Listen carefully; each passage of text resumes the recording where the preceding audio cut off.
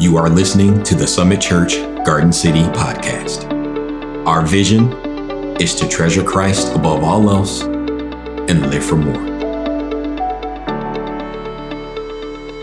I wanted to say bear with me, but then I thought to myself, why should I say bear with me? Because it is the Word of God. It's Sunday. I mean, can you think of something better you'd rather be doing? And if you could, then why don't you go and do it? I'll be very frank with you. You ought to just leave and just do what you would like to do. But if you're the highest love or something that you have affection for is the Word of God, you're in a great place. And it's interesting. We're here. We just had a great worship set. I really enjoyed, especially the holy, holy, holy. That is to say, God is separate. You know, a lot of times you ask, what does holiness mean? And what it actually means in the Jewish mind is the separateness of God, that he is so separate from his creation and all created things. That would include all of his attributes. His love is so separate than what we would consider love. And, you know, I would also like to connect that to the fruit of the Spirit.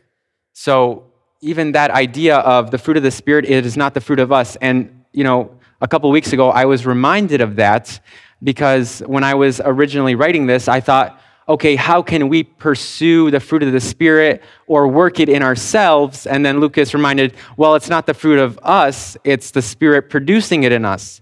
And I'm like, okay, well, now I have to change some things. And yeah, that's absolutely right. I lost sight of that.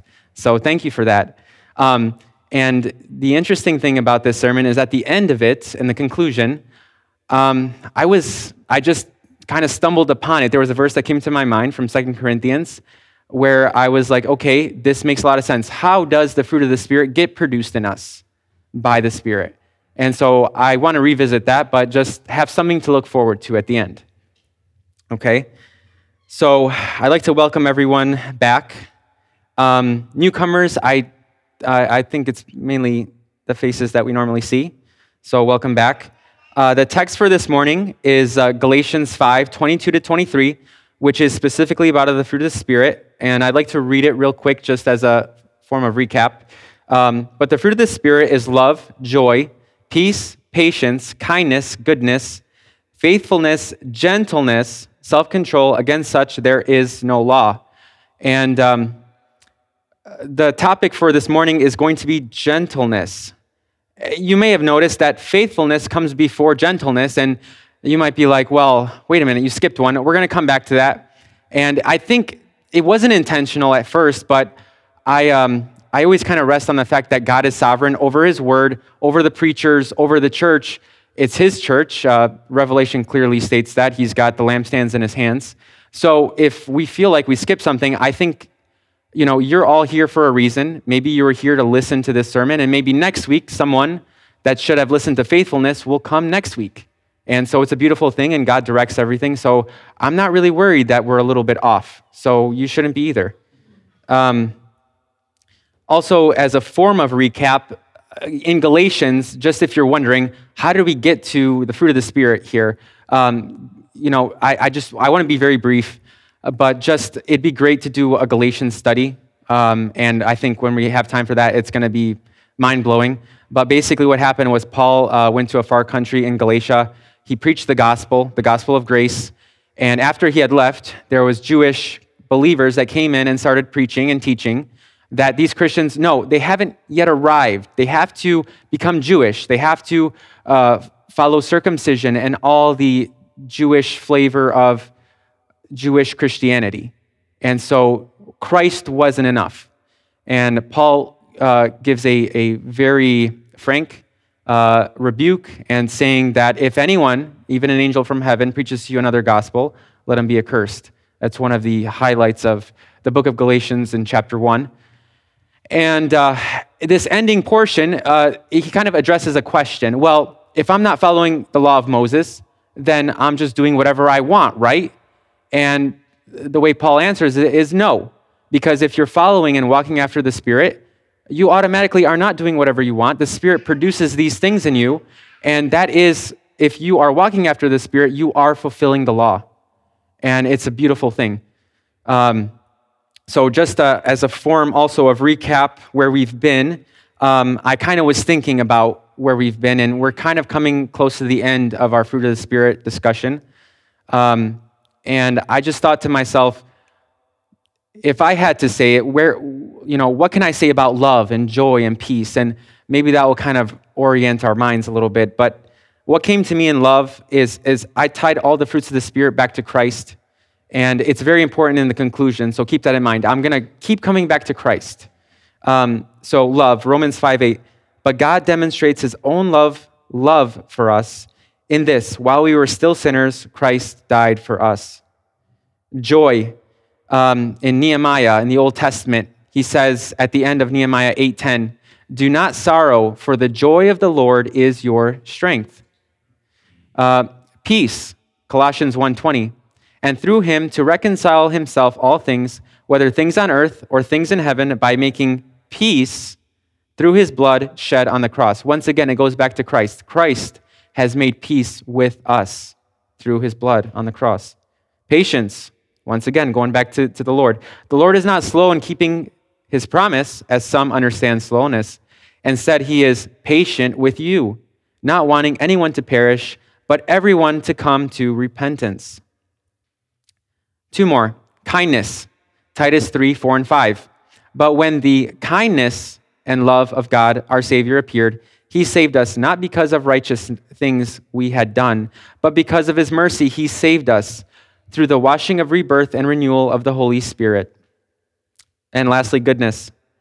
Jesus, once again, stating, I am the good shepherd. The good shepherd lays down his life for the sheep. And so through this, we can kind of have the object or the goal of the fruit of the Spirit, that the Holy Spirit is working in us, is to conform us or make us more like Christ, in the image of Christ. And Christ exemplifies through his life, through his ministry, all the fruits of the Spirit. So if we ever need an example, we can always go back to Scripture. And once again, keep all these little points in mind, because we're going to get back to that in the conclusion. Also, as a preface, the fruits of the Spirit are interconnected. So first I'll give an example. Example is like an athlete. When he pursues his athletic training, to strengthen himself, he needs to have multiple areas that are being strengthened, and they're all interconnected. If one of the areas is weak, that'll be his weakest link, and that's the best or most he can progress as an athlete. So what does an athlete pursue? He pursues diet. He's got to be very clean in what he eats. Exercise, oftentimes weight training and running and some forms of cardio like swimming. And that creates strong bones and strong bodies and joints and ligaments and so on. And they all work together.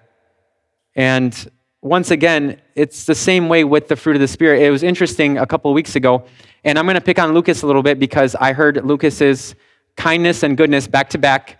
And it's been a while since I heard a sermon from OV, and it's been a little while. And then with Mike Moses preaching last Sunday too, it's nice to kind of get a recap and kind of like, okay, where are we at?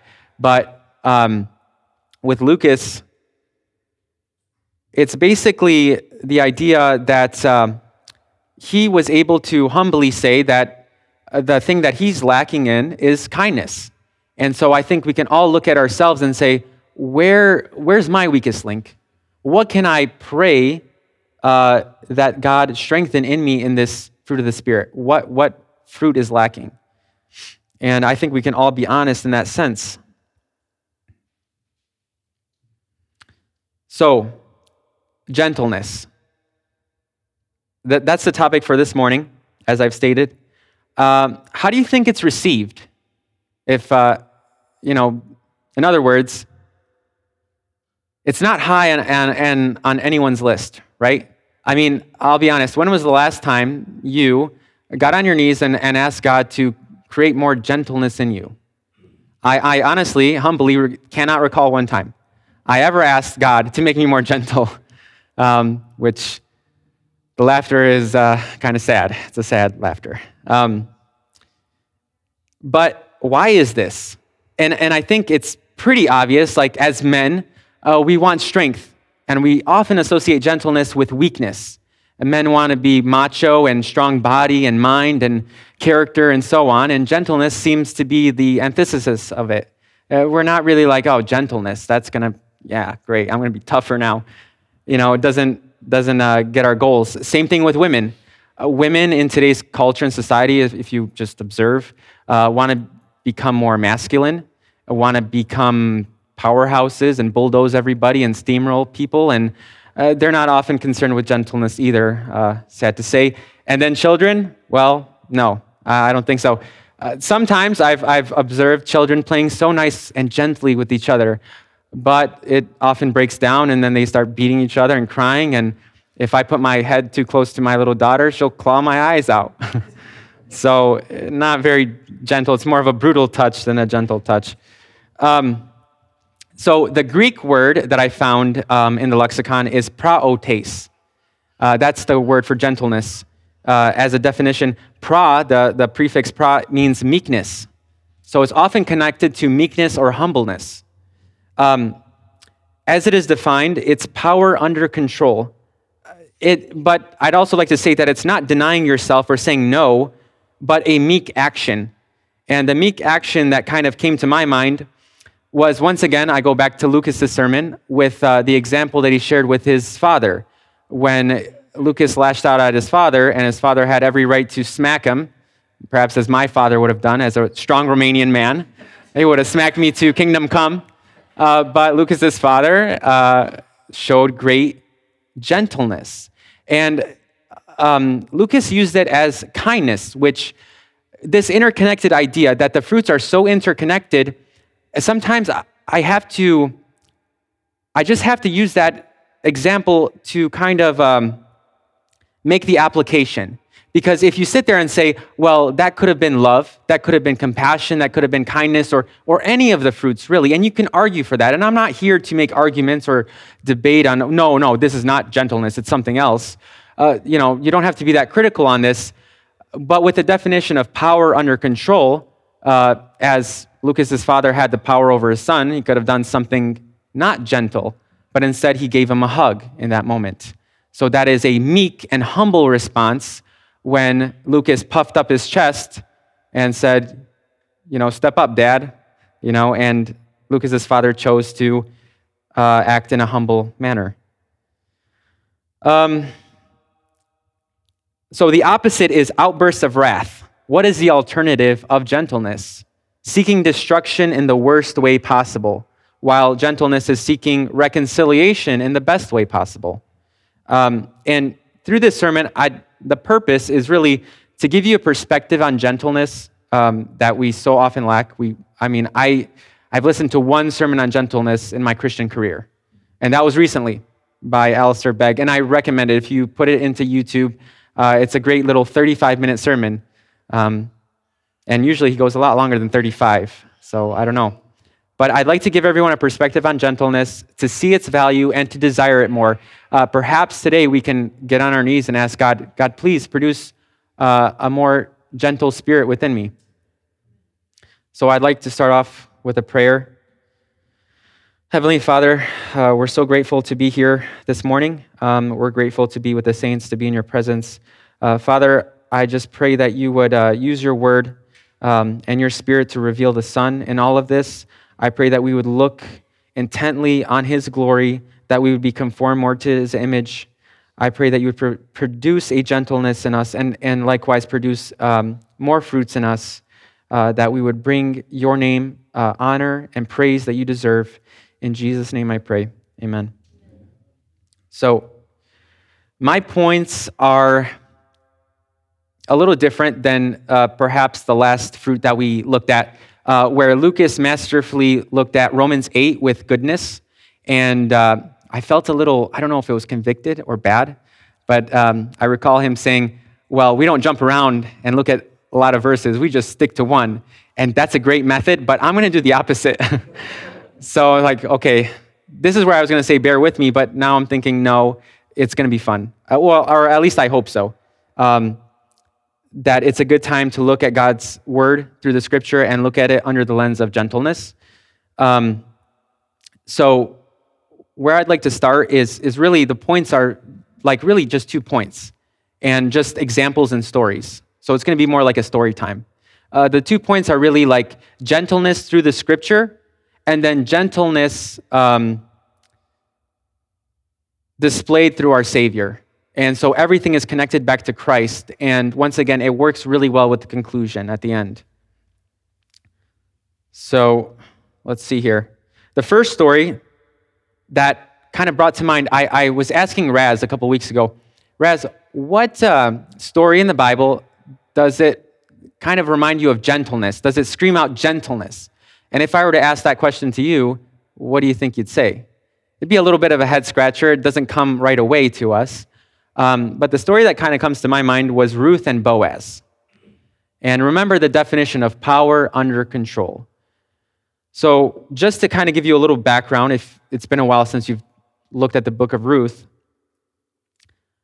we find a family that leaves Bethlehem to go to a far country of Moab. And this family has 2 sons. The 2 sons marry 2 Moabitish women. In that time of a famine, the 2 sons die. And one woman, both women say, listen, we're going to stay with you, but the mother-in-law says, go your way, go back to your country. One woman cries and leaves back to her country to find a new husband, while Ruth, the other one, stays with Naomi, and they travel back to their original country, which is Bethlehem, or Israel in Bethlehem. So we see here 2 women that are widows that have no hope. And why do they have no hope? Because in that day, widows were not looked upon favorably. First of all, Naomi was old. No one was going to marry her. There was no hope for her to get remarried. Oftentimes, women were associated with children. So if a woman could not bring forth children because she was too old, they often were not selected to become remarried. The other thing is there was an agricultural lifestyle. You had to be strong enough as a man to work the land. Naomi, as an old woman, had no hope. Ruth, likewise, was a Moabitish woman, so she was a foreigner. And she was a widow, so she wasn't also very favorably looked upon. But it's interesting because the line of Christ runs through Ruth. She got into the lineage of Jesus Christ. Her son was Obed, and Obed begat Jesse, and Jesse begat David. So, like, literally, her line runs through it. And that is really the grace of God. But the 2 texts that I'd like to focus on for gentleness is this interaction between Boaz. So now we see them in Israel with no hope. These 2 destitute women with no hope, no men. Who's going to provide for them? And we see Boaz step up. And this is the passage. It's found in Ruth 2, 8 and 9. So Boaz said to Ruth, my daughter, listen to me. Don't go and glean in another field, and don't go away from here. Stay here with the women who work for me. Watch the field where the men are harvesting, and follow along after the women. I have told the men not to lay a hand on you, and whenever you are thirsty, go and get a drink from the water jars the men have filled. So this is a form of gentleness because, remember, Boaz, as the master of this field, he was a very rich man in a position of power, treated this woman with extraordinary gentleness, power under control. He could have done many things. He could have been offended by even the mere existence of this foreign women in his field. And the other thing with his power and gentleness being under control is the fact that in the law, God had provided for the widows and the orphans and the stranger in the land by a decree that no one should harvest the corners of their fields. And so they leave the corners of their fields for the poor to come in and glean. It was called gleaning. And so they would take part in the harvesting. And God provided for people, not as we provide today with the welfare system where we just give them money, but now God is saying, if you want to eat, I'll provide for you, go and get it, which to me is a way better system. So once again, we see a man who has power, yet it is under control, and he seeks to comfort a poor widow in a time of need, in a time of great need, really. And James says, if you recall from the James study, that true religion is to take care of orphans and widow because they cannot repay you.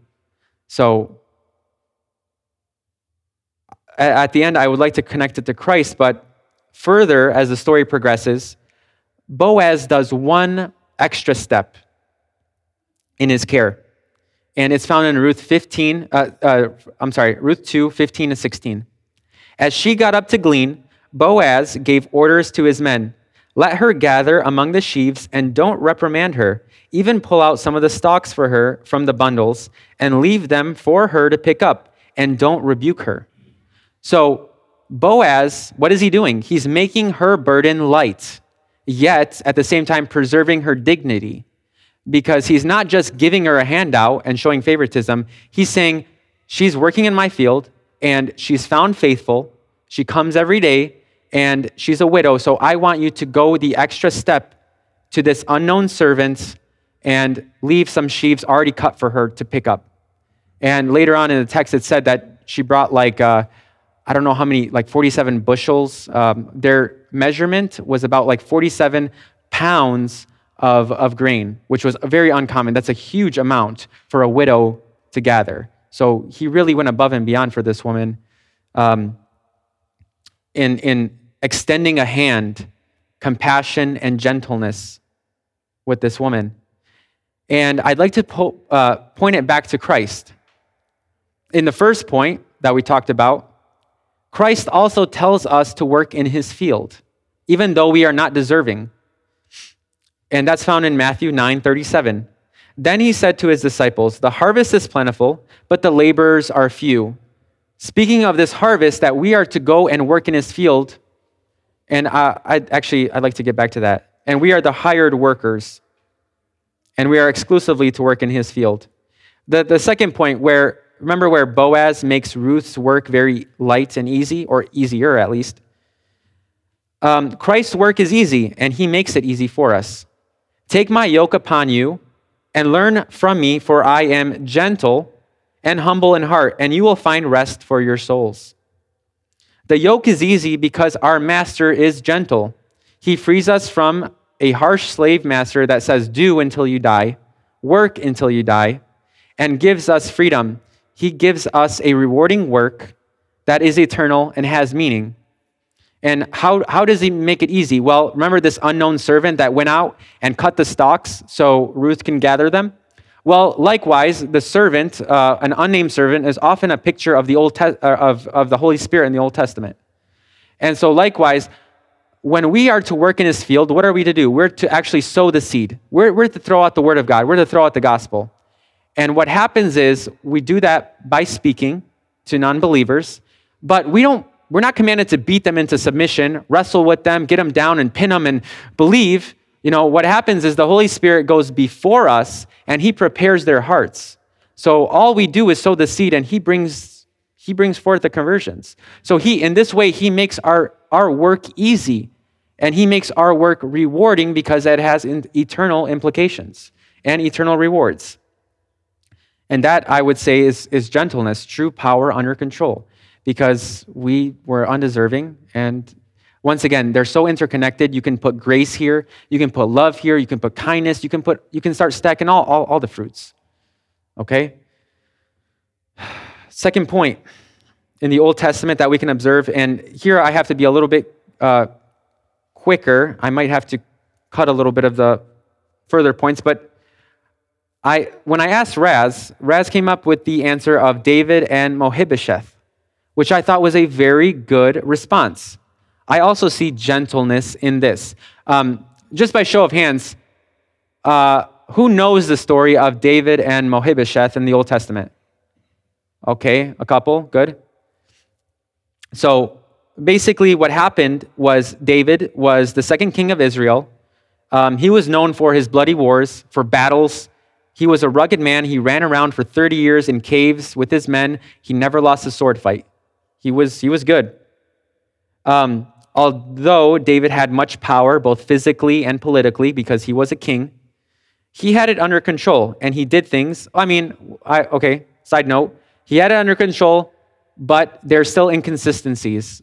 We won't get into that, but we can all be inconsistent at times. Going back to the point, he had power under control and did things that most people in his position as a king would not do. And that was the story of David and Mephibosheth.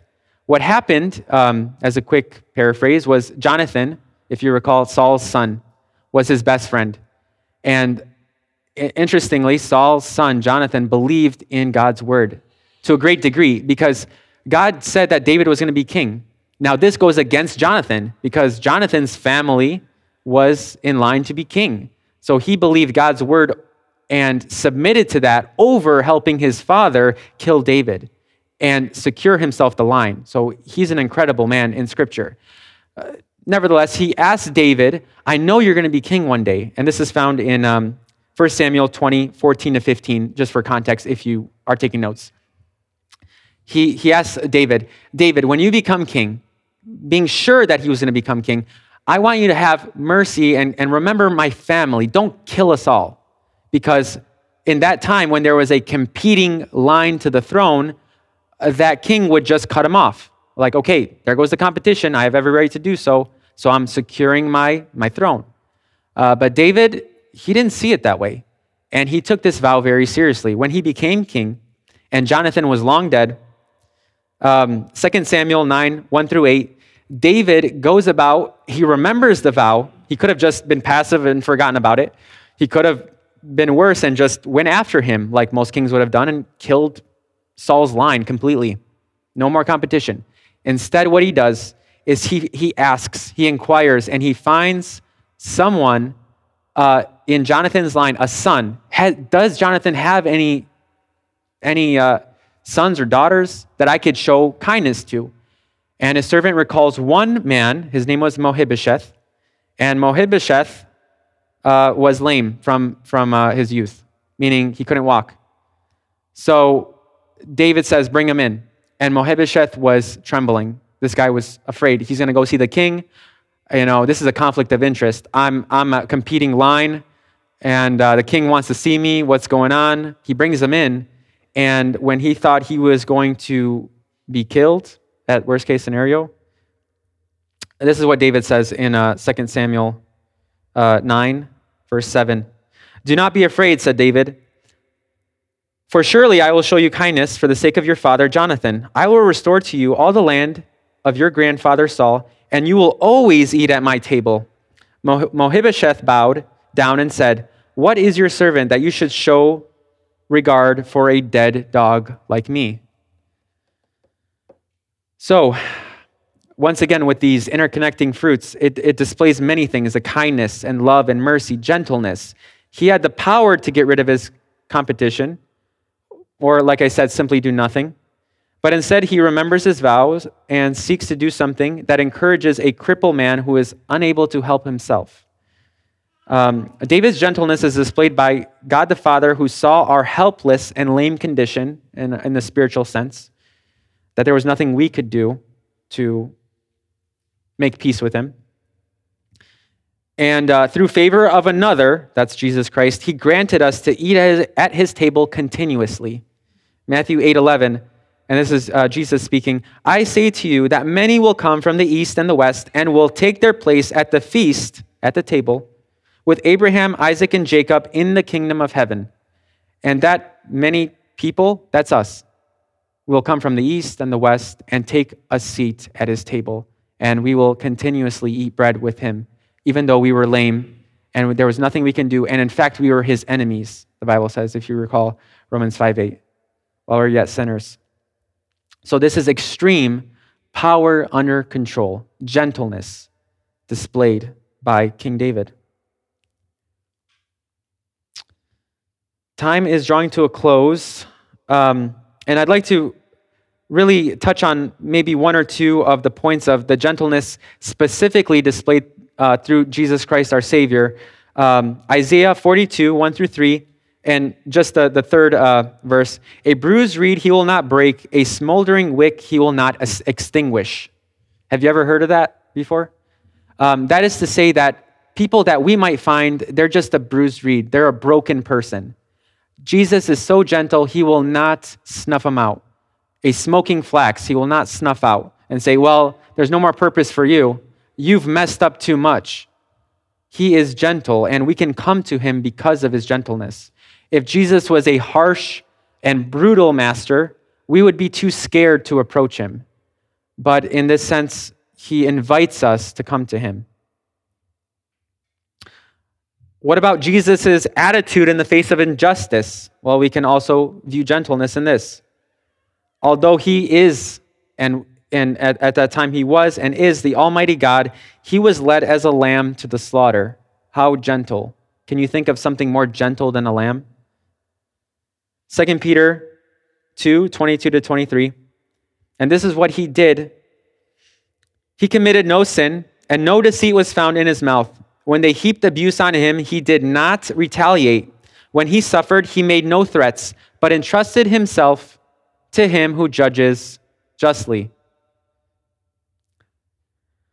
Once again, Christ is not like some boss that tells his employees to do something he is not willing to do. How great is that? Instead, he models for us through his suffering how we may be mistreated in this world, but we have his promise of an expected future. We can be gentle because we know the King will make all things right in the future.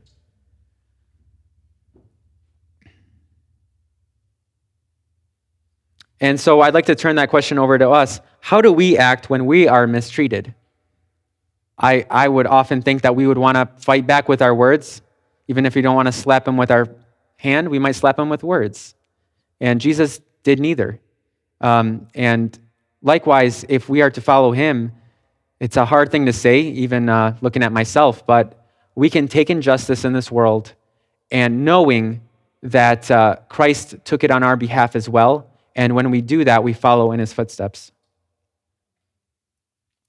One of the other things with gentleness and power under control is the parable of the lost son that Jesus tells.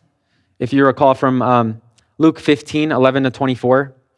And I won't read it, it's a little bit lengthy, but I'll just kind of paraphrase it. The fact of this son who tells his dad, Dad, I want my inheritance.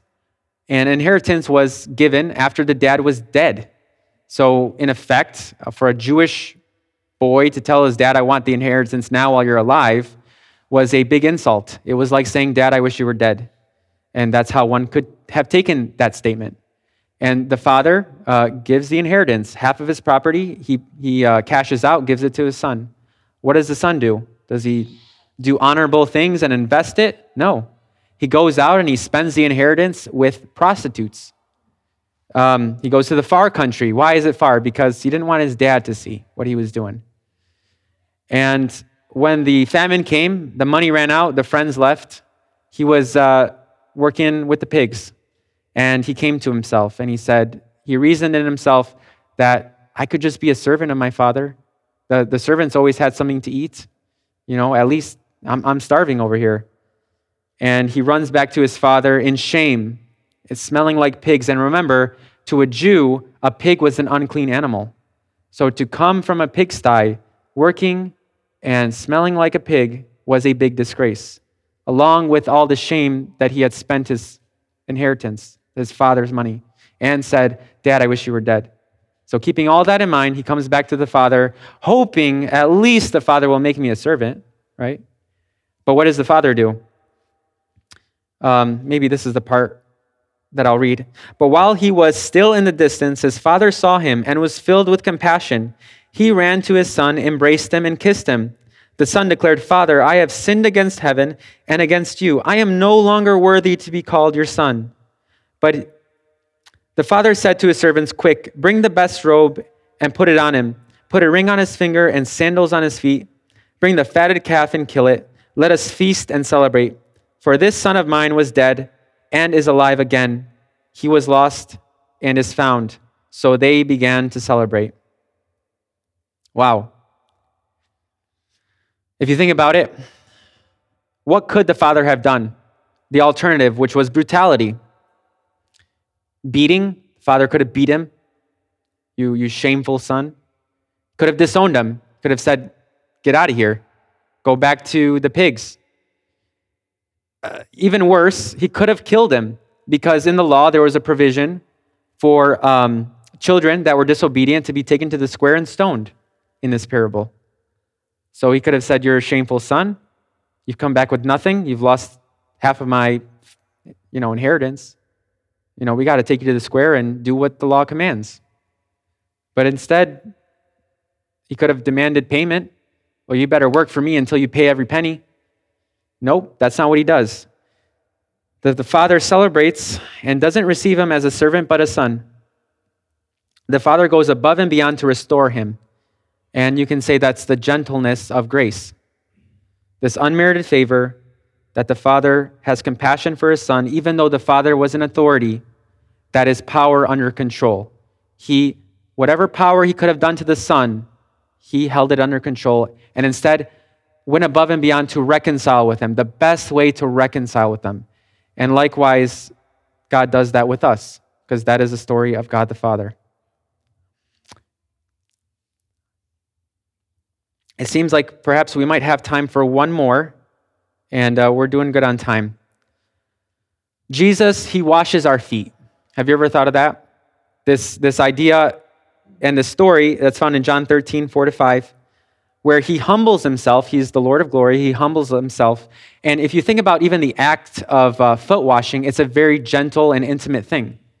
If I just take your foot with just start, going at it, you might feel very uncomfortable. It's not a gentle thing. But instead what he does is he humbles himself and he washes the disciples' feet. So I'll just read John 13, verse 4. So he got up from the meal, took off his outer clothing, and wrapped a towel around his waist. After that, he poured water into a basin and began to wash his disciples' feet, drying them with a towel that was wrapped around him. And the lesson we can take away, in this world, our feet get dirty, meaning sin. We walk through this world. And out of a gentle spirit, we are to stoop down and wash each other's feet, if necessary. It was Jesus, our example of him cleaning the disciples of their filth. We can walk to him and be washed today. So he models not only how we should act with one another, that when my brother sins against me, I ought to humble myself and wash his feet, forgive him of his sins against me. And likewise, at the same time, when we sin against God, we can go to him and he will cleanse us of all unrighteousness. And it brings to mind the verse in 1 John that if we confess our sin, he is faithful and just to forgive us our sins. And to what? Cleanse us of all unrighteousness. So at this point, I'd like to move into the other alternative that we talked about. And just this is kind of more towards the closing ideas. What is the alternative? If we're not gentle, what is the opposite? How can we act? Brutality. And that's defined as savage violence and great cruelty. And, if we look out into the world, it says to get even. It says to get revenge. And it's really displayed. If you think about the movies and media and social media of the violent acts that are committed, the violent acts that are committed just for fun, the wars that are happening, people being brutal with one another, you don't have to look very far to get examples of the opposite of gentleness. We have become desensitized. That's what it leads to. We then begin to slowly wash ourselves instead of with his word and with all things that are good and pure and righteous. Instead, we start washing ourselves with violent movies and shootouts and so on. We become cruel to others, and we don't care what we say or do. And the other end of brutality would be our tongue. And once again, going back to James, the tongue is a little member. It's set on fire of hell. Remember that, Ovi? Our tongue can be also very brutal. And one of the examples, and I don't have the picture, I wasn't sure if I was going to get to it, but in Florida, there was a case of, and I've mentioned this before, a case of two fathers in a road rage incident where they started shooting at one another with their daughters in the back seat. And instead of hitting each other, they hit each other's daughters. And one daughter was 5 and got hit in the leg. One daughter was 14 and got hit in the lung. with a collapsed lung. So it was a crazy thing. The daughter survived, but imagine the brutality on the road. So just be careful when you're out there. Instead of the fruit of the Spirit with gentleness, if someone cuts you off, let them cut you off. And just to kind of bring it in, Paul does in Galatians 5, just above the fruit of the Spirit, he talks about the fruit of the flesh, if you look at it. And this is, remember, the alternative. I kind of went to 2 Timothy 3, 1 to 5, just to kind of highlight that, what can we observe today? Is the world becoming more gentle? Are we, as a whole society, growing in the fruit of the Spirit, or the opposite? And this is how it reads. But understand this, in the last days, terrible times will come. For men will be lovers of themselves, lovers of money, boastful, arrogant, abusive, disobedient to their parents, ungrateful, unholy, unloving, unforgiving, slanderous, without self-control, and brutal. And like I said, you don't have to go too far to see that. The alternative to gentleness. The fruit of the world and the fruit of flesh. I wouldn't want to live in a world that has this type of fruit, and sadly, we do live in that world. But amongst one another, we can exhibit the fruit of the Spirit, and that's a privilege we have. We can also look in the Scripture, and this is where I'll kind of close it out a little bit. Brutality in the Scripture can be found all over, and some people would even criticize the Bible because the Bible is so barbaric, and it's got all these stories of murder, and right, it does. It's just a reflection of the human heart. And you don't even have to look very far in Genesis. We see that one brother murders another brother. The first murder, it wasn't some enemy, it was their brother. That's how brutal a world can get apart from God. A sin against family, against love. And how would the Scripture would have turned out if they would have chosen to be gentle instead? It would have read very differently. How would your life look if you chose brutality over gentleness in any given moment? Perhaps there'd be a lot of regret, like those two fathers that shot each other's daughters. I know I would have regretted that. In conclusion, gentleness is a fruit of the Spirit, not of self. And once again, I was reminded of that. How does the Spirit produce this fruit almost passively or unintelligibly? And here's the answer that I kind of stumbled upon by accident. By looking at Christ through His Word. That's as simple as that. It was very interesting, and this is just kind of an example. A couple years ago, Pastor Ovi and Emma were over and had dinner with us, and Emma made an observation that, isn't it so amazing that as we look at God's Word, we kind of become more and more like Him just by looking at His Word? And that kind of stuck in my mind for many years, and finally something came out of it. It's found in 2 Corinthians 3:18, and it reads, "But we will all, with uncovered face, beholding as in a glass the glory of the Lord, are changed into the same image, from glory to glory, even as by the Spirit of the Lord." So we can look at examples throughout the Scripture, as we have done this morning. That's exactly what we did. We talked about Ruth and Boaz, David and Mephibosheth, and the life of Christ. We gaze upon the glory of God through His Word, and we are changed by it. We are changed into that image by the power of the Holy Spirit. Because Christ embodies the fruit of the Spirit, studying His life gives us insight and inspiration to want to be molding into our hero, and the Spirit works to accomplish this goal. In other words, if you think about it, the fruit is like a fruit on a tree or a fruit on a plant. And so we are the tree, yet we can observe these fruits, whether we have them, what's weak, what we need more of.